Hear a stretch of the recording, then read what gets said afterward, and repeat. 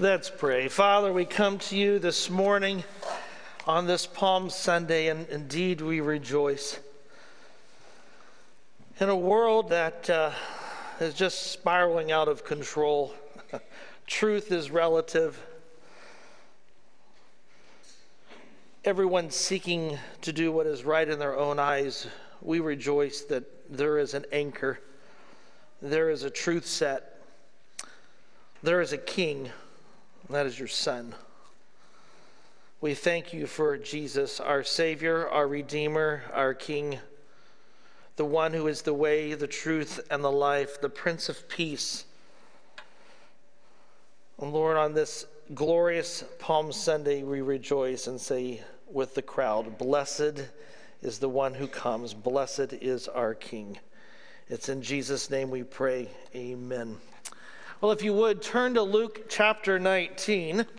We've been journeying through the Gospel of Luke, and if you're an astute student, you're going to say, wait a minute, we are in chapter 23, and that is correct. But we're going to jump back to 19. We purposely skipped it, and I want to thank Pastor Michael for preaching last week. But we are in 19, starting in verse 28. As you turn there, I can still remember the excitement in the air. We were lined up on two sides of the street. It was about 100 yards of people on both sides. And it was a few hours before as we anticipated the arrival of the Queen of England. It was at Crathie's-Kirk there outside of Balmoral. And we were there to worship with the Queen. But more significantly, we were there to worship the King. But nonetheless, it was pretty awesome to see that little thing just come by, the Queen and her entourage. And you get the same idea, don't you, here in Luke chapter 19, as this group is waiting for the arrival of a king. It's laced with Davidic imagery. That is, the promise to David, who was a king in the time of Israel, 1100 BC, that his descendants will reign and there'll be a promised Davidic king who would come. And that day has arrived. And if you've grown up in the church, you've heard more than one Palm Sunday service. And my desire this morning is to keep us confined to the Gospel of Luke so that you can see what Luke is attempting to accomplish. It's a glorious scene, and yet it foreshadows something catastrophic that's about to occur. There's something here that's looming. And for some scholars, they don't even call it the triumphal entry. Because for Luke, it's the end of a section. We've been moving towards Jerusalem. This wraps that discussion up before we move into the final week, which we've been looking at. And this Good Friday, we'll look at the crucifixion and then again the burial and resurrection on Easter Sunday. But let's look at the text. It says, after Jesus had said this, he continued on ahead. Now, what was it that had just occurred? He's been in Jericho. And all that occurred down in Jericho, the healing of the blind man and little wee man named Zacchaeus, right? We know the story. It says, going on up to Jerusalem. Now he approached Bethphage. This is about 2 miles outside of Jerusalem. It's on the other side of the Mount of Olives. We're on the east side, coming again up from Jericho. And Bethany, which is about a mile away. We know Bethany. Bethany, remember this little town? This is where Mary, Martha, and Lazarus stayed. It's where Lazarus was raised from the dead. It's where that woman anointed Jesus' feet at Simon the leper's home. So a lot of things occurred in Bethany. And that's a mile away at that place called the Mount of Olives. Every gospel writer will refer to this mount. It's significant, and we'll look at that in light of some Old Testament prophecy here in a minute. He sent 2 of his disciples, telling them to go to the village ahead of you. And when you enter it, you will find a colt, or that is a donkey, tied there who has never been ridden.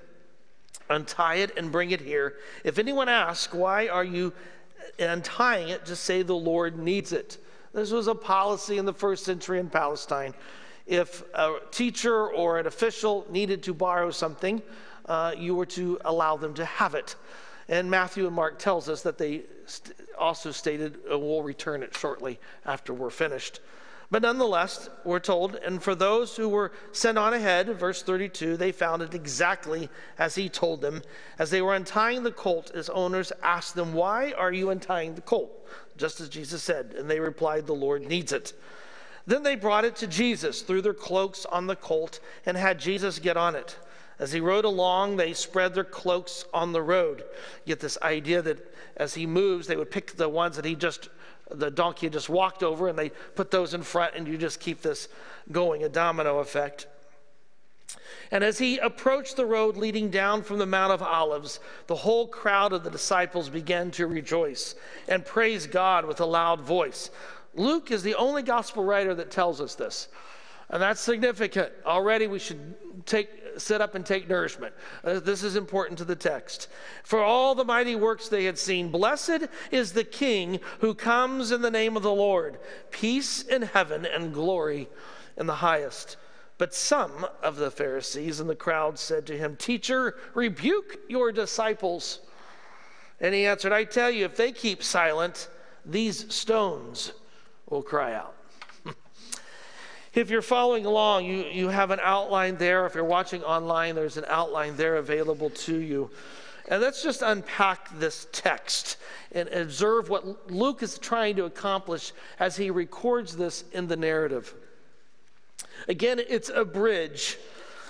We've stated this before, but Luke has laid out his gospel geographically. We started in Galilee, we've moved to Jerusalem, which is leading us up to this point, and the rest of the focus will be in Jerusalem. When he writes his second volume, Acts, it will start in Jerusalem and will move to the uttermost parts where Paul is imprisoned in Rome. So Jerusalem is the focal point. That's intentional here in the narrative. And we see two towns mentioned. It's not surprising. Pilgrims coming in from Jericho, and many would, because the natural place for pilgrims to travel from the north is through Samaria, but no Jew would go through Samaria. So you have to go out of your way along the Jordan River, up through Jericho, up through the Wadi Kilt, through the wilderness, up to the Mount of Olives, and you'd stay at Bethphage, which is a term, it means house of early figs, or you would stay at Bethany, which is the house of dates. And so here we are, and again, familiar territory for Jesus, but the Mount of Olives is significant. It's a 2.5 mile stretch, a mountain ridge on the east side of the Temple Mount. You stand on the Mount of Olives, you can look over onto the Temple Mount, and in between is the Kidron Valley, which is the valley Jesus will ride down on the donkey. But Zechariah, an Old Testament prophecy, one of the minor prophets, states in Zechariah 14:4, it states, "On that day his feet," this is the Lord's feet, "shall stand on the Mount of Olives, which lies before Jerusalem on the east." Zechariah is referring to the end times. And we know that Zechariah 9:9, a text that Ben read earlier, we're going to refer to that here in the text. Matthew's very explicit. So is John. They state Zechariah 9:9 is being referred to here in this whole triumphal entry. This is it. This is what they've longed for as Jesus rides into Jerusalem. Well, as we see from the text, Jesus is very intentional with his actions, isn't he? He's in command. He's in control. Nietzsche, you know that name, argued that the triumphal entry was Jesus' forlorn attempt, weak attempt at one more chance to win over the people. Nietzsche said that, unfortunately, Jesus was unsuccessful. Oh, Mr. Nietzsche, no. This whole event, the triumphal entry, was laced with messianic significance. It was intentional. Jesus knew exactly what he was trying to accomplish as he declares who he is to the people. Johnson writes, the triumphal entry was designed by the Lord to make it absolutely certain that no one should misunderstand that his kingdom was not simply an earthly monarchy, but also an empire of the Spirit. Jesus is in control. Just as we've seen in the arrest and in the trial, the hearings, he's in control. We're going to see it on Good Friday. We're going to see it on Resurrection Sunday. The Lord is in charge. He knows the beast's location. He knows its tied up state. He knows that it's never been ridden, and he knows how to secure it. Jesus is fully in charge. This is, he's got it all under his hands. I was thinking perhaps this morning, I've talked to some folks even this past week, you personally could chime in with Nietzsche and question whether Jesus has it all together. The diagnosis of cancer, a grown child who seldom if ever speaks to you, thoughts of abandonment, desire for someone just to understand. We need to be reminded, don't we, that the Lord's in charge. He knows. He is the all-knowing God who cares and knows intimately. I love Psalm 139. It's a familiar text. But David writes, "O Lord, you have searched me and known me." That's pretty amazing just in and of itself, isn't it? If he knew me and he still loves me, that's amazing. The Lord knows you intimately. And the psalmist goes on, "You know when I sit down and when I rise up, you discern my thoughts from far away. You search out my path and my lying down and are acquainted with all my ways, even before a word is on my tongue." The text says, "O Lord, you know it completely. You hem me in behind and before and lay your hand upon me. Such knowledge, it's too wonderful for me," says the psalmist. The Lord's in charge, contrary to what Nietzsche thinks. No. The Lord knows fully well what he's about to take place. And what a comfort that is for us. Christian author Margaret Clarkson writes, "The sovereignty of God is the one impregnable rock to which the suffering human heart must cling. The circumstances surrounding our lives are no accident. They may be the work of evil, but that evil is held firmly within the mighty hand of our sovereign God." If you don't think that, just look to the cross. Right? All evil is subject to him, and evil cannot touch his children unless he permits it. God is the Lord of human history and of the personal history of every member of his redeemed family. God is in control. I mean, think about it. If there's no Palm Sunday, there's no Calvary. There's no Palm Sunday, there's no empty tomb. If there's no Palm Sunday, there's no second coming. The Lord has already orchestrated these events. I mean, and that's what Luke's highlighting in his narrative, that we've been moving all the way from chapter 9 up to this point to Jerusalem. He's fully in charge. He knows what's taking place. Well, let's look further at the text as we see that he's in charge, telling his disciples where to go. And he says, "You will find a donkey," verse 30. I don't know about you. Every time I see that, I have to chuckle. You know, from my mindset living in 2022 in the U.S., a donkey? Really? Why couldn't it be a white stallion? That's what the Lone Ranger had, right? Or a beautiful carriage gilded with gold, you know, around the wheels with at least 6 black horses carrying it, you know? I mean, a donkey? Really? Well, there's 4 reasons why. Let me give these to you if you're taking notes. First of all, it demonstrates his control over creation. Think about this. This is a young donkey who's never been ridden, and you're going to tell me you're going to ride it through a crowd of cheering people, throwing garments in front of his face. There's no bucking. There's no refusal to move. No fear from the cries of those waving palm branches. No, this donkey understands who his creator is. Isaiah 1:3 states, "The ox knows his owner and the ass his master's crib, but Israel does not know, my people do not consider." The sad commentary, that which looms, is found in the Pharisees' statement in verse 39. You need to keep these people quiet. They don't understand. We're the theologians. We can exegete Zechariah. This is not how it's applied. Or Psalm 118.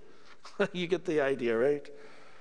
Yet we see here one who has control over creation. Chesterton wrote a poem called The Donkey. I just love it.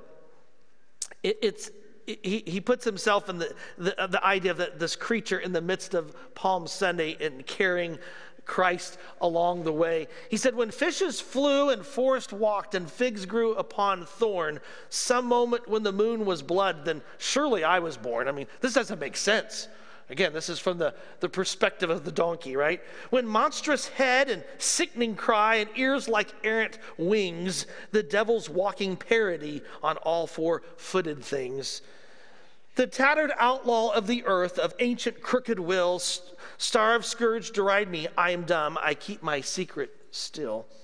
Fools, for I also had my hour, once far fierce hour and sweet. There was a shout about my ears and palms before my feet. Isn't that great? Here's this donkey who has the opportunity to take the Son of God into Jerusalem. But it's not just Christ's control over creation that you have this donkey. It also indicates the importance of the one riding the donkey. In the first century world, or in the Jewish mindset, it's very significant that it is a donkey. You say, how can that be? Well, even according to rabbinic literature later, it states that no one may use an animal on which a king rides. This donkey must be a virgin. In other words, no one should be riding it. It's special. And to have a purebred jackass, to have one who is exclusive, is extremely expensive in the first century. This is a rare animal.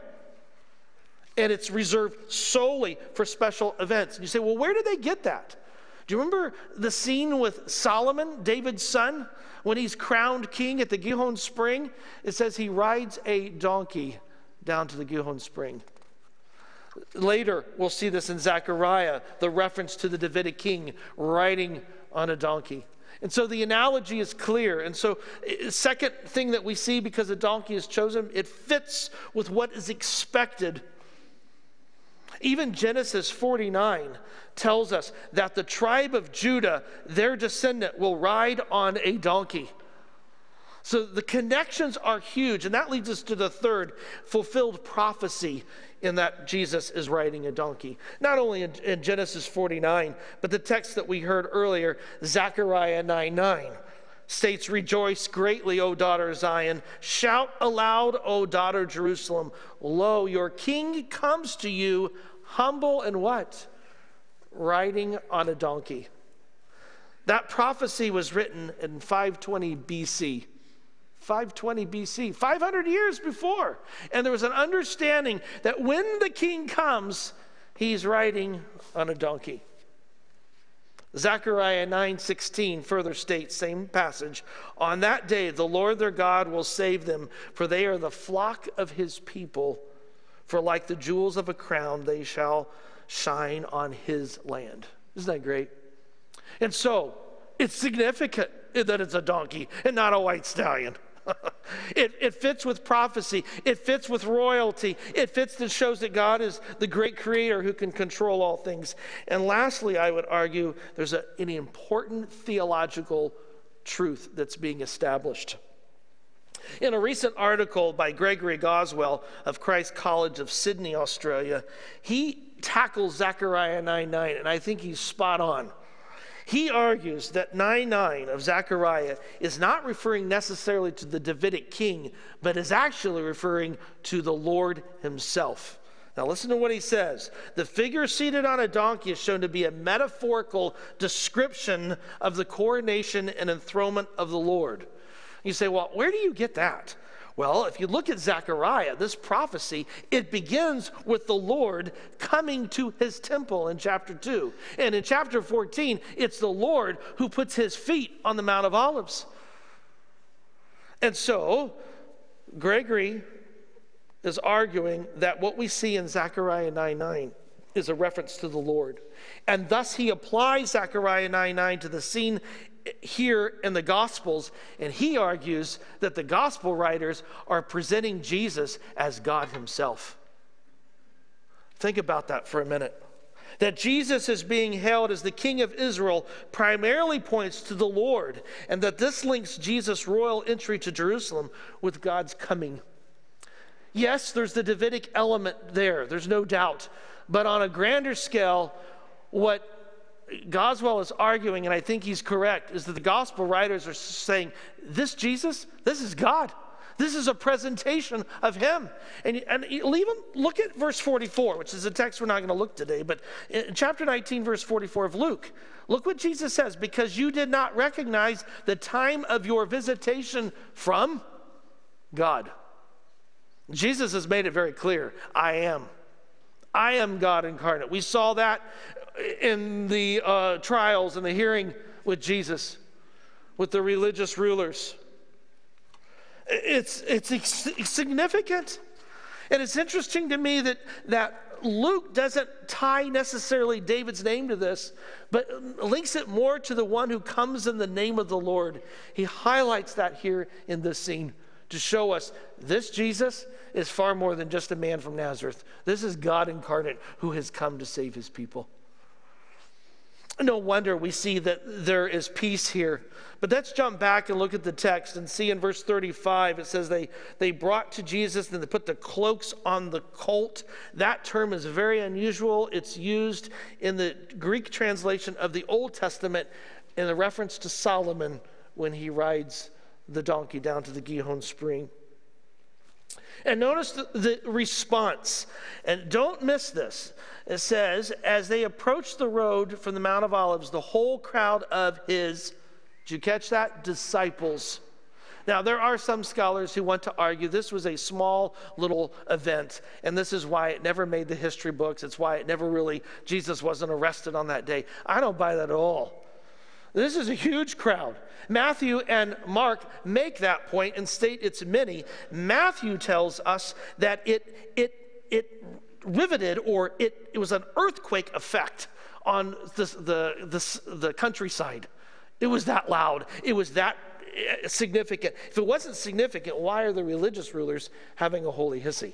That's the question that we would want to ask. And I believe it's the match that lights the gasoline and explodes, because this event, along with cleansing of the temple, is the last straw for the religious rulers. Now we must take out Jesus. He's a threat to us. Well, we see here in verse 37, the Mount of Olives. This is the second time, again, I think a reference to Zechariah 14, but the second time Luke will mention this. And he tells us, again, this is unique to Luke, that the disciples begin to rejoice and praise God. That is often referred to, joy, praising God, in Luke's gospel and in the book of Acts. Should not surprise us. We saw that even when, remember, Mary and Elizabeth both are pregnant. Mary goes, ooh. She goes, see, Elizabeth, you're pregnant, so am I. And what happens? It says that the baby in Elizabeth's womb, John the Baptist, leaped with joy in his presence. And joy has been circling, orbiting around the life of Jesus, and we see it again. And why? Why do they give him praise? Notice what the text says, for all the mighty works. Remember Luke 4? Jesus starts his ministry. He reads from Isaiah 61, the scroll at that synagogue at Nazareth. And what does he say? The day of the Lord has come upon you, to give sight to the blind, to make the lame walk.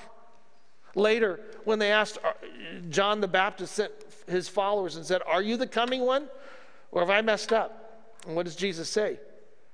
Here's my genealogy list? No. I give sight to the blind. I make the lame walk. It's the miracles that validate this is the one that we have longed for. And we see that here in the text as they praise him for his mighty works. Again, the reference to the crowd. And notice what they declare. Blessed is the King who comes in the name of the Lord. The other gospel writers will mention the word Hosanna. Luke is a Gentile writing to Gentile. And Hosanna would be a term that a Gentile would not understand. Again, there are many things that were being shouted. right? There were many things said when the queen came through. Ooh, there she is. Oh, look how pretty she is with her pink. All those things that are being stated. And some of those are teased out by the gospel writers to say, to fit the narrative. Luke stated, there are many things. I'm writing this in an orderly fashion so that you might understand who this Jesus is, as Luke stated in chapter 1. And so we see this reference to blessed is the King. This reference comes from Psalm 118. That is a loaded psalm. It's one of what they call the Hallel Psalms. It's what was sung by the pilgrims as they came to the festivals, the pilgrims, coming up to for instance, Passover, Pentecost. It was a psalm that was laced with Davidic image. Typologically, in its origin, it depicted the king who would lead his people to the temple. It was one that would receive greeting of welcome from the priest, and it often was sung at victories. And undoubtedly, the psalm was associated with the eschaton, the end, when everything would be made right. We even see this later in Jewish writings in like the Talmud, arguing that Psalm 118 or the Targums, that this is a eschatological psalm. It's linked with the Davidic king. It's linked to the hope that they have longed for. Ironic, isn't it, that the one riding into the city, Jesus is hailed as king, and 1 week later, he will be taken out of the city and rejected as king. In both cases, Jesus is identified as king. One by Pilate on the cross with the sign, and here by his followers, Jesus will be called the one who comes. Salvation comes, and with that then comes peace in heaven and glory in the highest. It's not just peace for the future, it's the peace here and now, isn't it, that we have longed for. The religious rulers, at least some of them in verse 39, fully understand what's happening. They rebuke. Think about that for a minute. They're telling the teacher what he needs to do. They state, you need to rebuke your followers. That term was just used earlier when the blind man said, "Son of David, have mercy on me." And they rebuked him and said, "Stop talking." It's an interesting, look at that term, study it in the Gospel of Luke. It's usually used by Jesus rebuking the demons. The religious leaders have missed it. It would seem that they are extremely offended. And certainly the Pharisees are the ones who've received the greatest criticism throughout Luke's narrative. The last time they were mentioned was in chapter 17. Sadly, after this chapter, they will not be mentioned by name. The opportunity is here to respond, and yet what looms is judgment upon them. Don't miss the last statement Jesus gives to them. If I keep silent, or they keep silent, the stones will cry out. There's another Old Testament book in the Minor Prophets. It's those 12 books nestled in the end of your Old Testament portion of your Bible. Habakkuk was penned in the late 7th century. If you don't know what to name your next child, Habakkuk might be one to consider. But in this book, it states in Habakkuk, in verse 11, it says, "The very stones will cry out from the wall, and the plaster will respond from the woodwork." The context is of judgment. It's stating, you, Israel, Habakkuk is stating, have not heeded God's warning. And sadly, the stones of the wall are going to testify to your sin. And even the plaster is going to crawl with anguish. And Jesus says here to this religious group, he says, if I'm silent, these stones are going to speak. This is loaded. Creation responds to the joy of coming of the Lord. Think about Psalm 96. Let the heavens be glad. Let the earth rejoice. Let the sea roar and all that fills it. Let the field exult and everything in it. And then all the trees of the forest sing for joy before the Lord, for he comes. Creation is exalting. And here is our God coming on a donkey, and the religious rulers have the audacity to say, oh, don't give exaltation to Jesus. And Jesus said, you don't understand. Even creation is ready to do my bidding.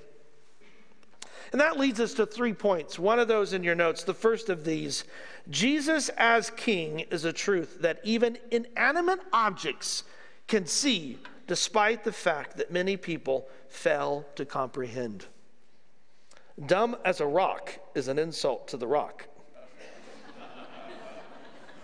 The rock is actually smarter. And in our sin-tainted world, the rocks and the donkeys have enough sense to recognize who is in their midst. What irony, isn't it? That men and women created in the image of God, unlike the donkey and the rocks, refuse to worship the Creator. Sadly, our society has sought to rewrite the created order. Whether it's an establishment of a non-binary category, the inability to define man and woman, or the determination of when life begins or ends, the Creator does not exist to conform to the whims of his creation. To coin a familiar phrase and to restate it, it might be a small world, but it is definitely God's world after all. What a day we live in. The rocks understand. Psalm 19, the heavens are telling the glory of God, and the firmament proclaims his handiwork. Day to day pours forth speech, and night to night declares knowledge. There is no speech, nor are there words. Their voice is not heard, yet their voice goes out through all the earth, and their words to the end of the earth. Numbers 14, where the Lord says, all the earth shall be full of the glory of the Lord. We have an opportunity to join creation's choir in exalting our Lord. It's not the Rolling Stones, but it's the Singing Stones, right? This is why I love spring, isn't it? I love the tulips as they come up. It's as if their hands are just reaching out to praise to our God. This is the one we serve. This is the one. This is our King who comes riding on a donkey. Randy Smith states, creation is a means to display God and to behold his glory. Creation leads us to worship of our God, praising him for his greatness, his beauty, his order, his design, to just name a few. Do not forfeit the opportunity to join in creation's choir. After all, if the rocks and the donkey can do it, so can we, right? You may not be able to sing in CBF's choir, but here's an opportunity to sing in this choir, right? Not only do we see in this text that Jesus as king and his order with the created order, we see Jesus as king brings not only peace on earth, but peace in heaven. What a timely message. Even this past week, I mean, think about the news. Ongoing war with Russia and Ukraine, to a basketball team where the players and the parents violently attack a referee, leaving him in need of 30 stitches. What? What a world we live in. But peace isn't just needed for the purpose of our political borders or a group of basketball players, apparently, to respect a referee's calls. Peace comes and is needed personally, isn't it? Whether it's in our relationships, our workplace, school, or our inner soul. A common view is espoused by Ashley Bush in her book, The Little Book of Inner Peace, Simple Practices for Less Angst, More Calm. She writes, I think often people look for circumstances to help achieve a sense of inner peace. She goes on, in fact, this calm, compassionate, deep awareness is actually within each person, as if we have a deep reservoir of peacefulness and serenity inside us. While we want to learn to do so, we just need to tap inside. That is not what Scripture teaches. Scripture teaches that peace will not be found within ourselves. Twist all you want in some yoga position, burn incense, and listen to some music in the background or break out in a chant. You will not find true inner peace. Trust me, I've done enough funerals to know. I remember sitting by a lady on a plane, and she had it all together. She sat down, calm as a cucumber and rather stoic. All of a sudden, in the flight, the plane drops. I mean, I'd never been in a plane that did this. I mean, boom, it dropped. And she grabbed the arm of the seat and said, "Oh, Jesus, Jesus, Jesus." I said, "It's good that you finally found true peace." It's Jesus, right? That's it. 2 Peter 1 through 2, Simon Peter, a servant and apostle of Jesus Christ, writes to those who've received a faith as precious as ours through the righteousness of our God and Savior Jesus Christ. May grace and peace be yours. How? In the abundance, in the knowledge of God and of Jesus our Lord. It's found in Christ. Psalm 85, let me hear what God the Lord will speak, for he will speak peace to his people, to his faithful, to those who turn to him in their hearts. That's why this past week, one of our members who was diagnosed with melanoma said, it's a tall order, but I find peace in the Lord. I rest in him. How can he say that? Because he knows the Lord. He knows where true peace is found. Oh, it doesn't mean we won't struggle at times. But this peace, this state of completeness, soundness, wholeness is only possible from the guy who is riding the donkey coming into Jerusalem. The crowd knows that. They knew that at Jesus' birth. What did they cry? Peace on earth. Now it's peace in heaven because of this one who has come. True peace begins and ends with the Prince of Peace. It's not found in yourselves. Sorry. It's found in Christ. Jesus Christ. Peace expresses the truth of the mission, the character, and the gospel of Christ. This morning, do you have peace? Do you know the Prince of Peace? Do you know this one that 2,000 years ago they were laying the garments and declaring, "Blessed is the one who comes." You need to know him because he's coming again. And next time he will not be riding a donkey. When he comes to earth the second time, he'll be riding a white stallion as the one who judges. Bend your knee now to the one. Cling to this one who brings peace. Join the rocks and the donkey in song. This is our Savior. Well, third, Jesus as King demands our allegiance. And sadly, again, the religious rulers were expecting a warrior king. Jesus did not fit the bill, partly because they weren't part of the equation, but that's nonetheless, he didn't fit their bill. They wanted a war horse. They did not know Jesus, nor did they want to know him. Their expectations ruled out a king who came meekly to die.